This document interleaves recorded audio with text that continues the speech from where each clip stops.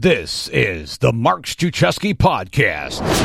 On this episode of the show, we're going back to the archives, this time back to June 27th, 2019, when I had the opportunity to speak with the pit bull of personal development, Mr. Larry Winget. If you've never heard this man, he holds nothing back. Enjoy this conversation with Larry Winget, back from the archives, June 27th, 2019. Larry Winget, welcome to the Mark Struczewski Podcast. Hey, happy to be here. Thanks for having me. Now, for the three people in the audience who don't know who Larry Winget is, let me tell you the titles of some of his books, and you'll get a sense of his personality. Number one, You're Broke Because You Want to Be. He also got a book called Shut Up and Stop Whining and Get a Life. Grow a Pair, How to Stop Being a Victim and Take Back Your Life, Your Business, and Your Sanity. The Gospel of Larry, Words to Inspire, Provoke, Educate, and Entertain. And What's Wrong with Darn Near Everything. We say darn because it's a clean podcast. So this is the personality you're going to be entertained today, folks. This is an incredible interview. I'm so thrilled to have Larry on the podcast because he is a no BS kind of guy. He's going to tell you the way it is, and you may be a little uncomfortable, but get ready because he's going to blow you out of the water. Right, Larry? Well, we'll see. I never predict much of anything. We'll just look backwards and say it was good, or we'll look backwards and say it wasn't. So there you go. Sounds good to me. Well, I know that you're a proficient speaker. You are, you've been on MSNBC and all these other TV networks.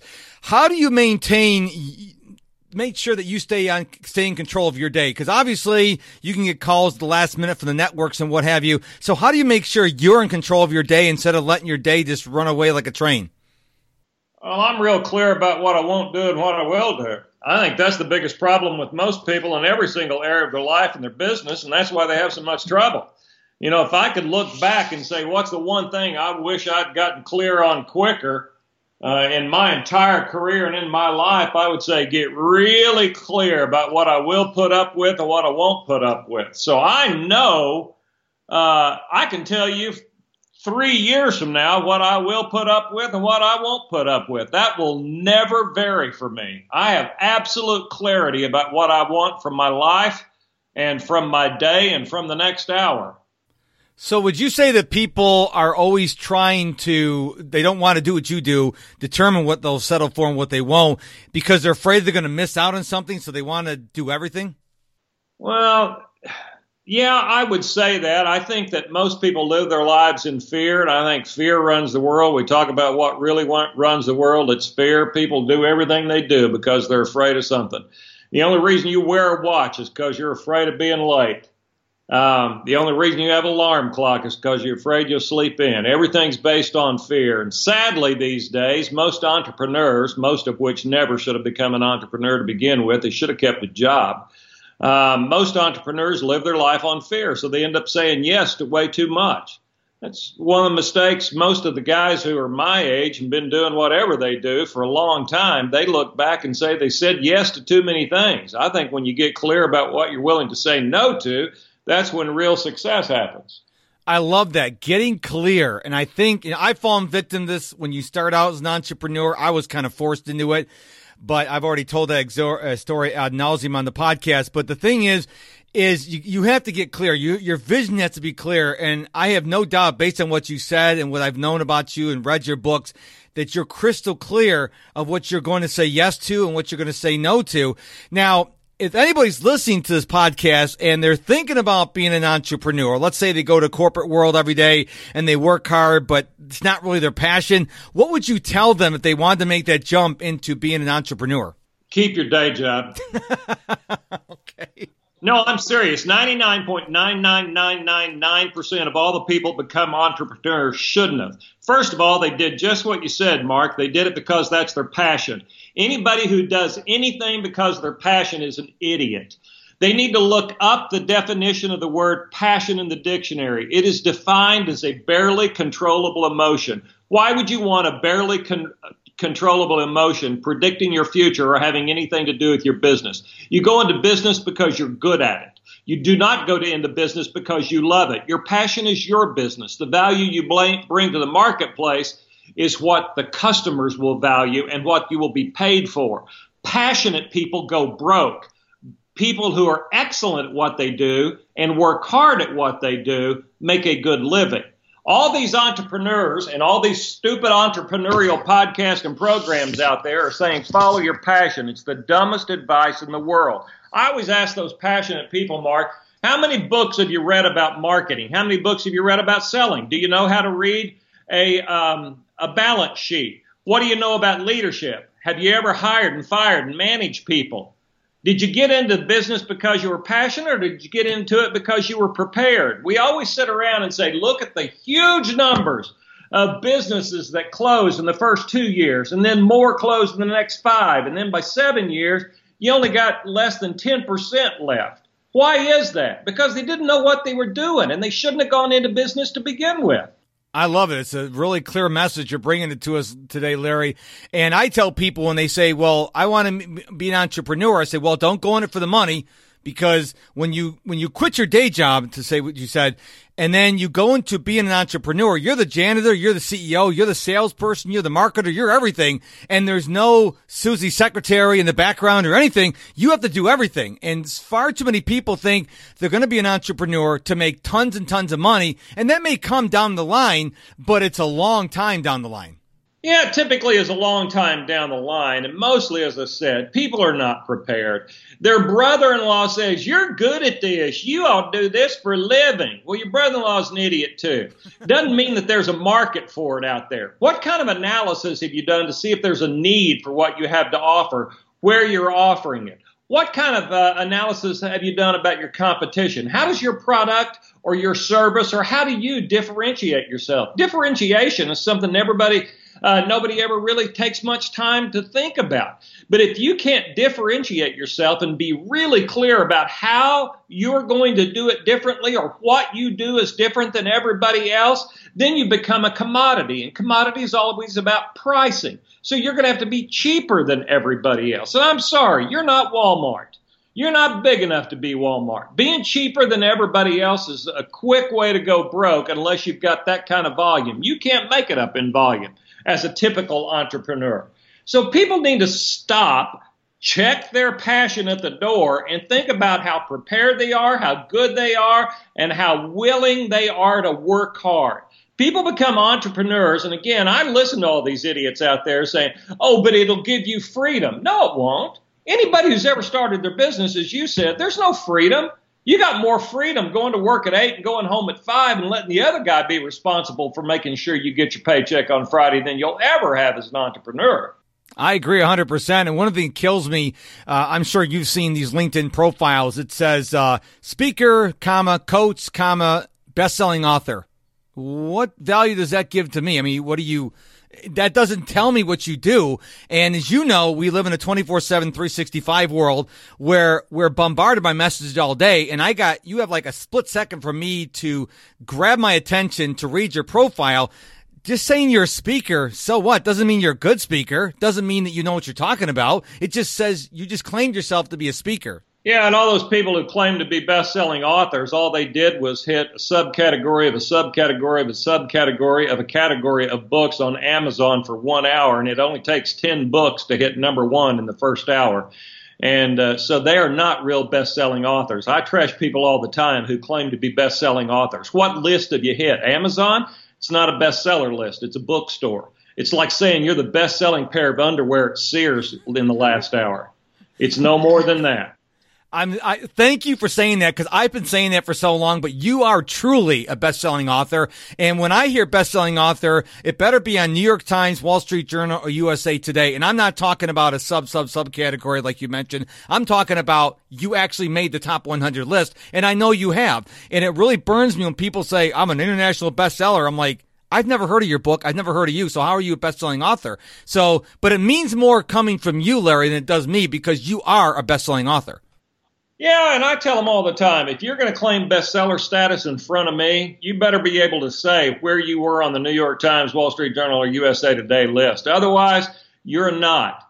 And, I always remind people of that great story, and if people don't believe me, they can Google it, where the guy took a picture of his foot and put it on Amazon and made it a number 1 Amazon bestseller. Really? Yeah, Google it. He took a picture of his foot, put it on Amazon, and made it a #1 bestseller for an hour. And so he can claim #1 Amazon bestseller status. Here's the problem, and that's just an example. And you talked about the speaker and all that. A guy the other day on LinkedIn proclaimed, I saw his thing, he was connected to me, that he was the #1 motivational speaker in America. Really? So I wrote him and said, how did you get to be the #1 motivational speaker in America? By the way, I looked at your profile. You've only been doing this for 3 years. You also claim to have given over 3,000 speeches. I did the math on that. Really, you're doing 3 speeches a day, every single day for the last 3 years.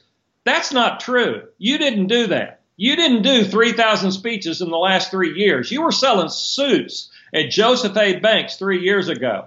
And who voted you #1 motivational speaker in America? Was there a list? I didn't see the list. Where did Zig Ziglar show up on the list? Where did Brian Tracy? Where did Jim Rohn show up on the list? By the way, I've been doing this for 30 years and I'm pretty well known. Did I make the list? How did you, after 3 years, get to be #1? And, of course, he just blocked me and banned me. But see, if you look at the internet, and the internet's probably the worst thing to happen to entrepreneurism and really consumerism out there, because we live in a world of hyperbole. You get to say whatever you want to about yourself, and that's really a shame, because there's a huge group of naive consumers out there who will believe you, and they'll spend money with you, and they will get burned. In the old days, prior to being able to say whatever you wanted to about yourself, you had to prove your worth. You had to prove your value by actually being good. And that's changed. You got Facebook?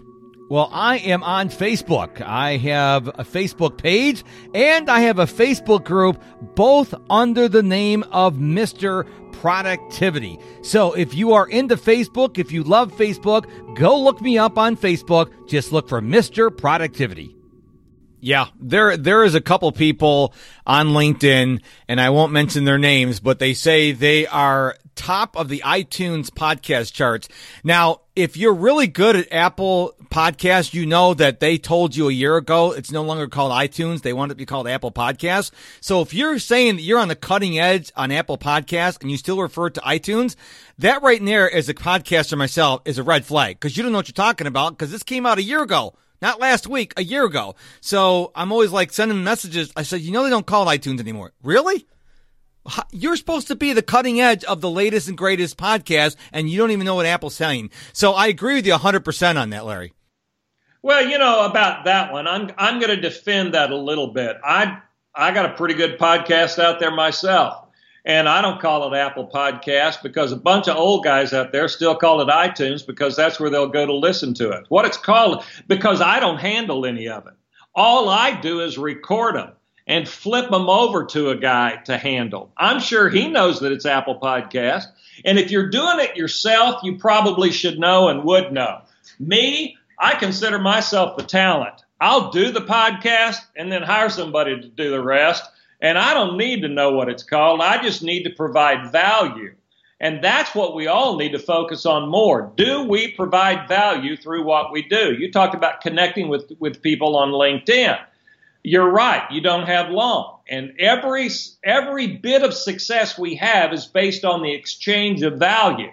If I prove I have value to me, then you will share your value, which is your money, by giving it to me for what I value, which is my product and service. I agree 100%. So let's talk about a typical day for you. I know you're a speaker. I know you do podcasts and interviews and stuff like that. How does a typical day look like from you from the time you wake up? I'm assuming you don't grab the scotch and the stogie first thing in the morning. Am I right? I just grab one of those first thing in the morning. No, I'm serious. A perfect day for me. See, again, I know what I want my days to look like. I traveled over 250 days a year for over 20 years. So I was doing 120 speeches a year, which puts you on the road twice that much to make them happen. I got tired of that. So my days don't quite look like they once used to. I do a lot of coaching from my home. A lot of people pay to come into my offices and sit across from me. So my days don't look like they used to, quite like they used to. But the average day for me that I'm not on the road, I get up about 6:30. I will play with my dogs. I always review the news because, as you said, I can get asked at the last minute to go on Fox News or Fox Business or one of the other stations. And so I need to know what happened overnight and what's happened on the East Coast since I'm 3 hours earlier. And so I always check the news feeds and get caught up of what's going on in the world. And then about 7:30, I do head out to my patio and I'll start catching up on my social media stuff. I'll grab a cup of coffee and a cigar, and that's how I'll spend the next hour. All of my work, most of it at least, starts about 9 o'clock in the morning, whether it be coaching or podcasts or the interviews I'm going to do or any of that stuff. Starts about 9 o'clock in the morning, and then my goal every single day is to be finished by 2 o'clock. So I believe at this point in my life, I can stay rich and just work from 9 o'clock until 2 o'clock. Nice. Well, as someone who's written so many books that are brutally honest, and you have a pretty good idea of what's going on in the world, what would you say are some of the biggest problems people have for not being productive? I mean, I have my list as a productivity guy, but what do you see? Well, that they haven't planned today, yesterday. They wait until they get up and say, well, I wonder what I'm going to do today. That's how people run their businesses. That's how they raise their kids. They had all that fun making that baby, and then they don't have any idea how to raise that kid so he'll grow up and be responsible. We have all that passion that drives us to start our own business, and then we're in business and we go, I don't really know what to do. And we have the same way we run our lives, the same way we run our marriages, the same way we do most things is we don't plan in advance what we want it to look like. And that's what we need to do. I know what tomorrow's going to look like today. I know when I go to bed at night exactly what tomorrow's going to look like. And this is what I do. I know the most important thing that must be done. From a productivity standpoint, we try to do too much. And we end up doing the easy things or the things that don't matter very much. I say always pick. So at the end of the day, you're saying if nothing else in the world gets done, that has to happen. I know what that is. And I don't care what goes on in my life or what might come up. If I have said that has to happen, I make sure that happens. So I don't get caught up in the trivial and the things that don't really matter or move me closer to where I want to be. I make sure that happens. Your friend, I'm sure you know Brian Tracy. He's got a book called Eat That Frog. I'm assuming you subscribe to that point of view. Yeah, I do believe you do the ugliest thing, but the ugliest thing is not always the most important thing. And that's what I talk about. When I look at all the things I have to do, does it move me closer to my goals? Is it something that I made a commitment about? Have I given my word? I will keep my word no matter what. And see, that's the other part. My commitments are serious. I have a commitment to my commitments.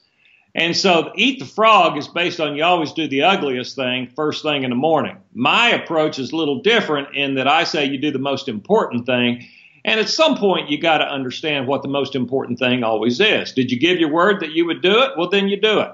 Is it something that's going to make you money? Then you do that. So that's what it comes down to. I think a lot of people, I'm a real big user of to-do lists, but I think the problem with a to-do list, like you said, you could put 12 things on your to-do list. 11 of the things really don't need to get done, or they may take you a total of 5 minutes. You get the 11 things done, but that one big thing gets moved till tomorrow and the day after, but we tend to feel good because, hey, I got 11 to 12 things done, but we really didn't get done what we really need to get done. And I think we add these stupid things to our to-do list just so we can feel like we've accomplished something. Yeah, it's all about our feelings and our emotions again. And we need to keep our emotions out of our business. I used to sell these little pads called To Get Done list. Told everybody to throw away their to-do list. Nobody cares what you do. They only care what you get done. You're not rewarded for what you do. You're rewarded for what you get done. To-do lists focus on activity. To Get Done lists focus on accomplishment. And so I sold these little to get done lists because that's what's really important. What are you getting done? What are you finishing? It's not what you're starting. And are the things that you're getting done the most important things? And always know what the number one most important thing is and then have two backups. So you have three most important things every single day.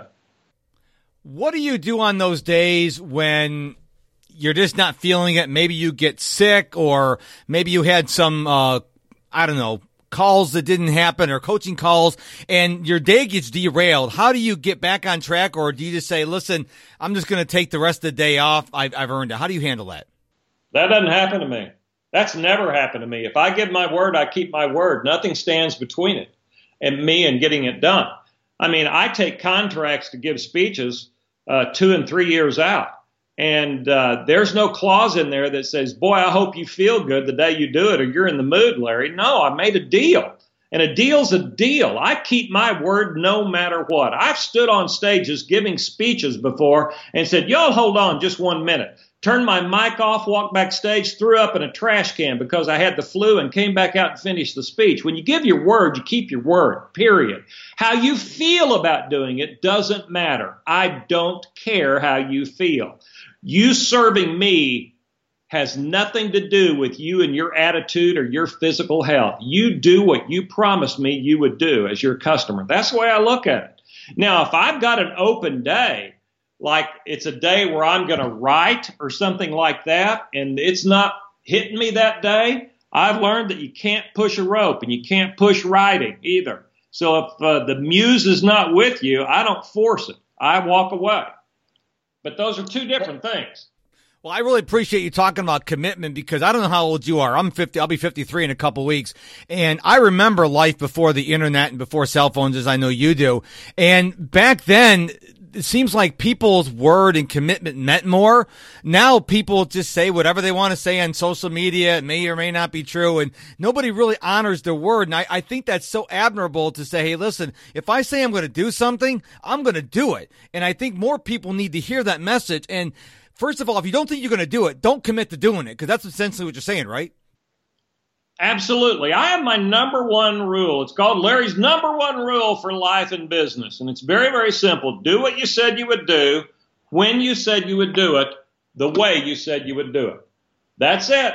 And that's what I believe everybody ultimately wants. When you do business with a company, you want that company to do what they said they would do, when they said they would do it, the way they said they would do it. Isn't that right? Yes, sir. Absolutely. By the way, what do you want from your kids? You want your kids to do what they said they would do, when they said they would do it, the way they said they would do it. Yep. That's how you parent. By the way, what do your kids want from you as the parent? The very same thing. What do we want from our husband, our wife, our friends?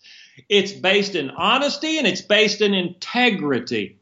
And those are, my last book is about the collapse of core values. Those core values are what we're missing. If you say it, you do it. There is no excuse good enough. You better have a death in the family, or your dog got run over, or something like that, before you don't keep your word to me, or you won't get a second chance. Why do you think that people, we don't have really core values anymore. Why do you think people don't keep their commitments anymore? They'll say they're going to do it, but they don't do it. You think it's a symptom of a society, or you think it's just the way it is? Or what do you think that's causing that? Well, what do you mean we don't have core values anymore? Well, I mean, a lot of people, they're kind of wishy-washy. They're like chameleons. They'll have this value with this group of people. They'll go over here in totally different values. So they don't have anything in concrete. They're constantly changing their value to appease other people that they're hanging out with. Well, there are core values out there, and I can spend 5 minutes with you, or I can go talk to your kids, or I can look in your checkbook and your credit card and see how you spend your money, and I know your core values. What you're talking about are situational and conditional core values, and that's everywhere. If you ask any parent, and I don't care who they are, you ask your parent, do you want your kids to lie? And they will go, well, no, I value honesty, and I tell my kids they got to always tell the truth. Really? 27% of Americans cheat on their taxes. So it's okay for your kid to tell the truth all the time, but you don't have to with the government. See, that's conditional and situational core value around honesty. We want everybody else to be honest. We want everybody else to have integrity, and we will sometimes if it suits us. And that's kind of what you're talking about. The reason that happens is because there's a huge lack of consequences right now in society. Really, consequences drive behavior. If there are no consequences, people will do whatever they can get by with. If there are consequences, well, then consequences will determine what people can get by with. And we live in a society right now where we've removed most of the consequences.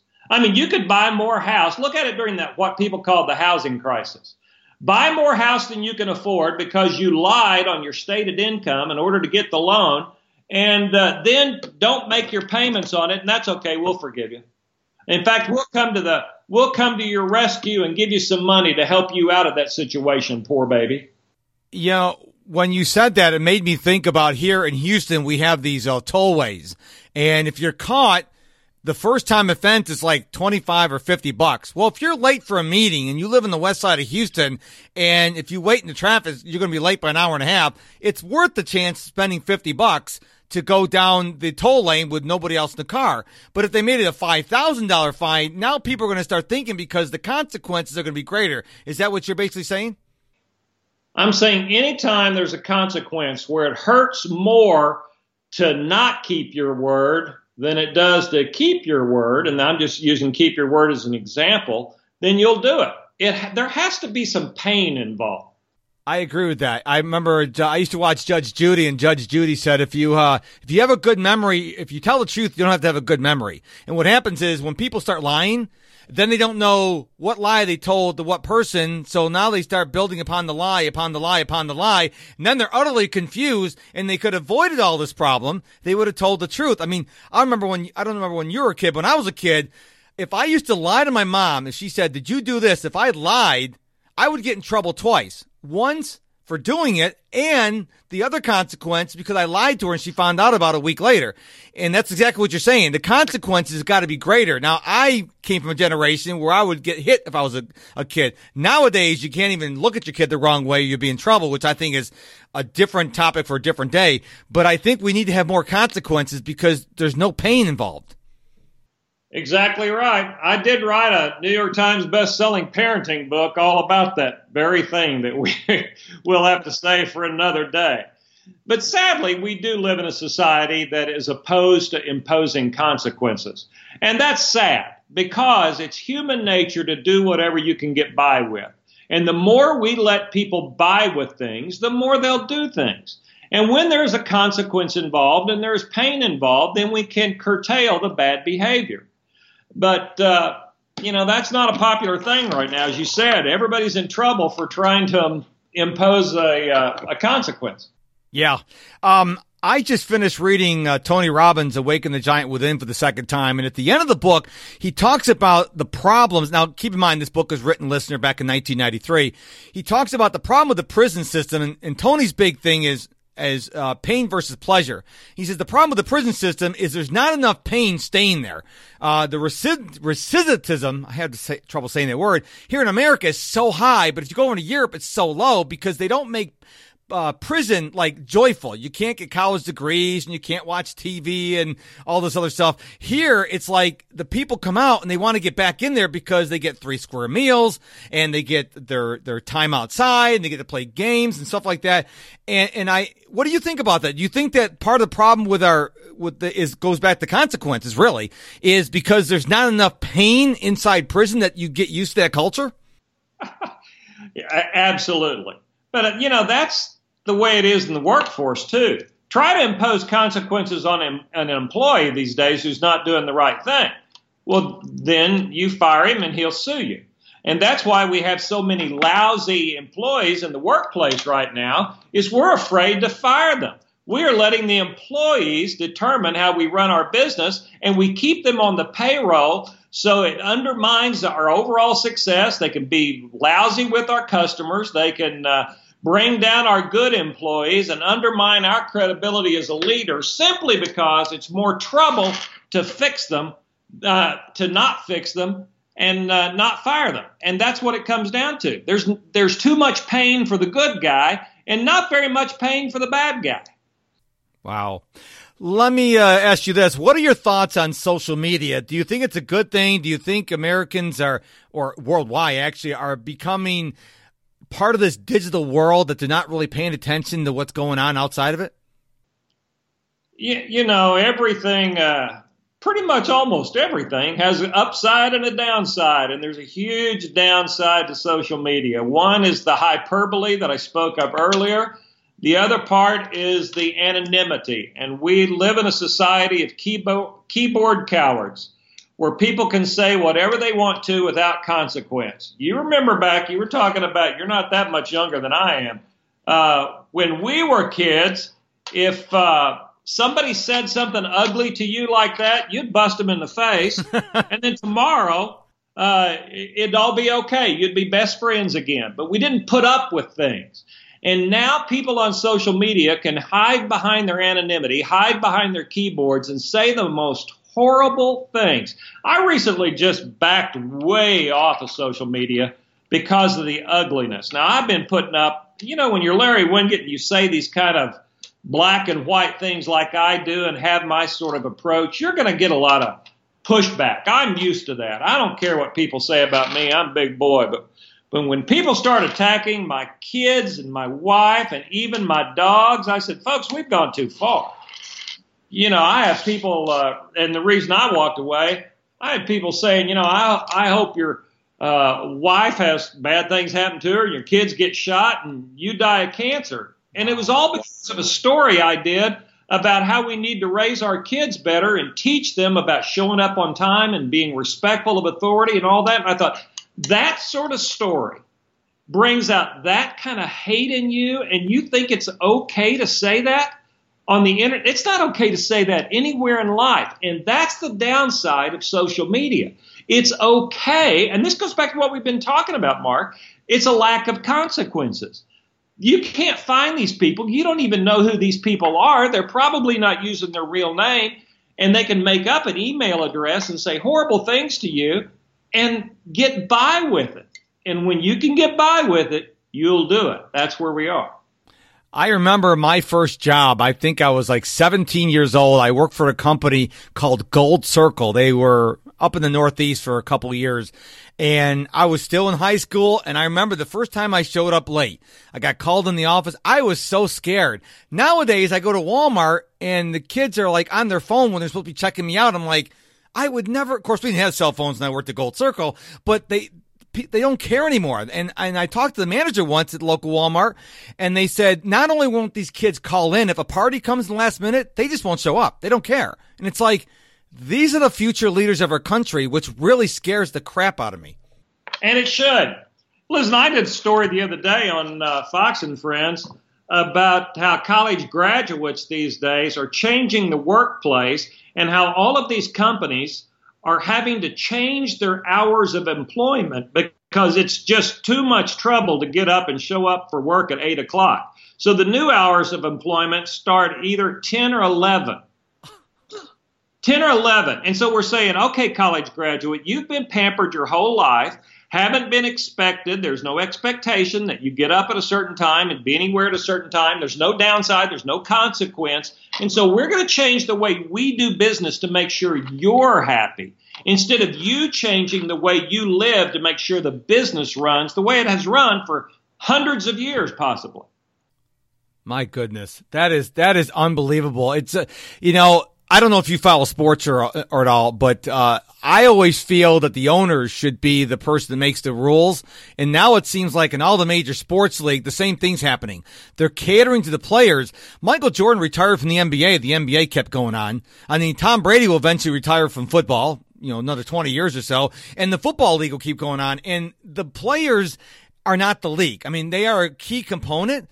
But the owners have more to stake because the owners have been there before the star players. They're there now, and they'll be there long afterwards. And I think we have to get back to control where the owners are in charge, just like an owner of a company. They need to be in charge, not the employees. The schools need to be in charge, not the students.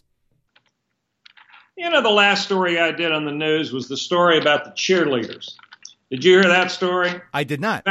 Oh, it was a high school that all the little girls went out in the high school and tried out to be a cheerleader. And one of the girls didn't make it. She wasn't good enough. And her mama complained to the school board and to the school and to the principal, whined so much that the school caved and said, here's what we're going to do. Either everybody gets to be a cheerleader or nobody gets to be a cheerleader. And the story I did, and I responded to what happened, well, first of all, what are we teaching the kids who did work hard enough to achieve what they wanted to do? I mean, they put in the hours, they had the talent. We're teaching them what you did, the hard work you put in, that doesn't matter. Then we're teaching that child, that daughter who got on the squad, even though she wasn't good enough, we're teaching her that if you whine loud enough and complain loud enough, you can get what you want. We're teaching that to succeed, you don't have to be talented, you don't have to work hard, you just have to complain loud enough. That's what's going on right now in society. And that's why I agree with you. Schools have to get back in charge. See, I blame, the mother's an idiot, but there are a lot of stupid mothers out there doing stupid things like that. Everybody's had, and that's been going on since the beginning of time.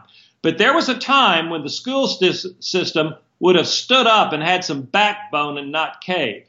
So you're right. Schools need to get back in charge. Employers need to get back in charge. I take a lot of pushback for this, saying I don't care anything about the employees. No, I care about the bottom line. Companies exist to make money. That's it. That's why they started the business. Businesses exist to be profitable. It's the company's profits that keeps everybody paid.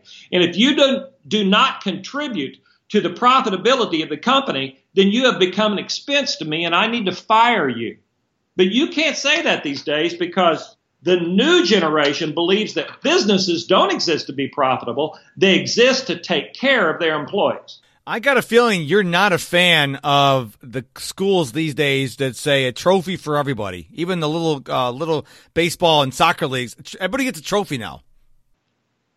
Here's what happens, is that when everybody gets a trophy, you've never learned to experience any pain, any disappointment.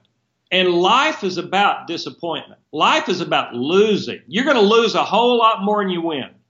You're going to be disappointed a whole lot more in life by things that happen to you than you're ever going to experience the thrill of victory. You're going to feel the agony of defeat. That's what life is about. That's what business is about. So we train these kids that they never have to lose.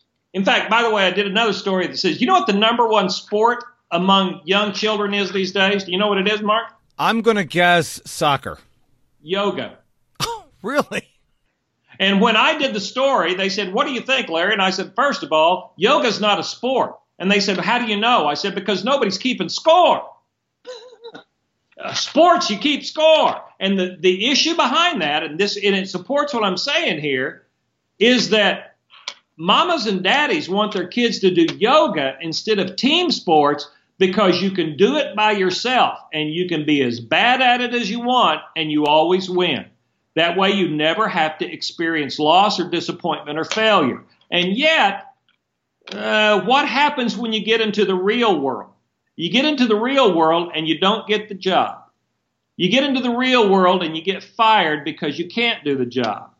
You ask a girl out and she says no, and she says no, and she says no. And how do you retaliate because you've never been told no before?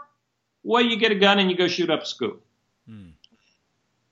So this culture of trophies for everybody, the culture of it's okay to be disrespectful on the internet, we've created a culture of entitlement and disrespect. And that, in my opinion, is what leads to a culture of violence because we can't cope. And we're not teaching our kids to cope because they always win. I remember the first time I went to, I think it was a Little League baseball game, and I said, well, who's winning? Oh, we don't keep score. Like, what do you mean you don't keep score? Oh, we don't want to, just like what you were just saying, we don't want to offend any of the kids, so we don't keep score. So these kids are out there playing inning after inning, running around the bases, catching fly balls, and they have no idea who wins because they don't keep score. They don't keep track of the standings. What kind of mess is that showing the kids? I mean, we're not talking about 4-year-olds. We're talking kids 10, 11, 12 years old. They don't know about winning and losing, which is exactly what you just said. Here's what I bet. I bet the kids keep score. Oh, yeah. Those kids know who's winning. Those kids know who's losing. They know. Absolutely. Absolutely. Larry, any final thoughts before we wrap up today? I could final thought for the rest of the day, Mark. I know you could. Here's what I would tell people. I would sort of end it the way I started it. If you pulled your emotions out and you really look at what's going to make you successful, it does come down to hard work, excellence, and adding value to the lives and businesses of others. I would ask everybody to examine whether they got a job or whether they're an entrepreneur or not. Am I working hard? Am I good at what I do? And am I adding value? If you're doing those three things, your chances of success go way up. That doesn't have to do anything to do with whether you love it, whether you like it, whether you're following your bliss, finding your purpose, or following your passion. It has to do with what's in it for the other guy, because you're always going to be paid in direct proportion to how well you serve the other guy. That's where our focus needs to be in business. Amen. Well, where can we find you online, Larry?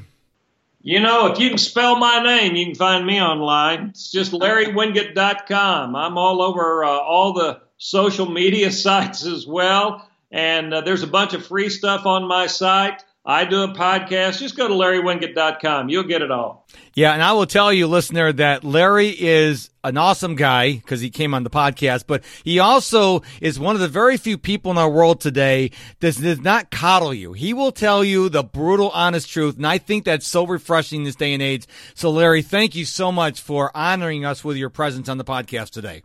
Hey, thanks for having me. I appreciate it. Thank you so much for listening to this episode of the Mark Struczewski podcast. I really hope it served you well today. Now head on over to my website, MrProductivity.com. Sign up to be a free Mark Struczewski Insider. Get my top 5 productivity tips for entrepreneurs. Absolutely free. It's my gift to you. And until tomorrow, my friend, go be productive.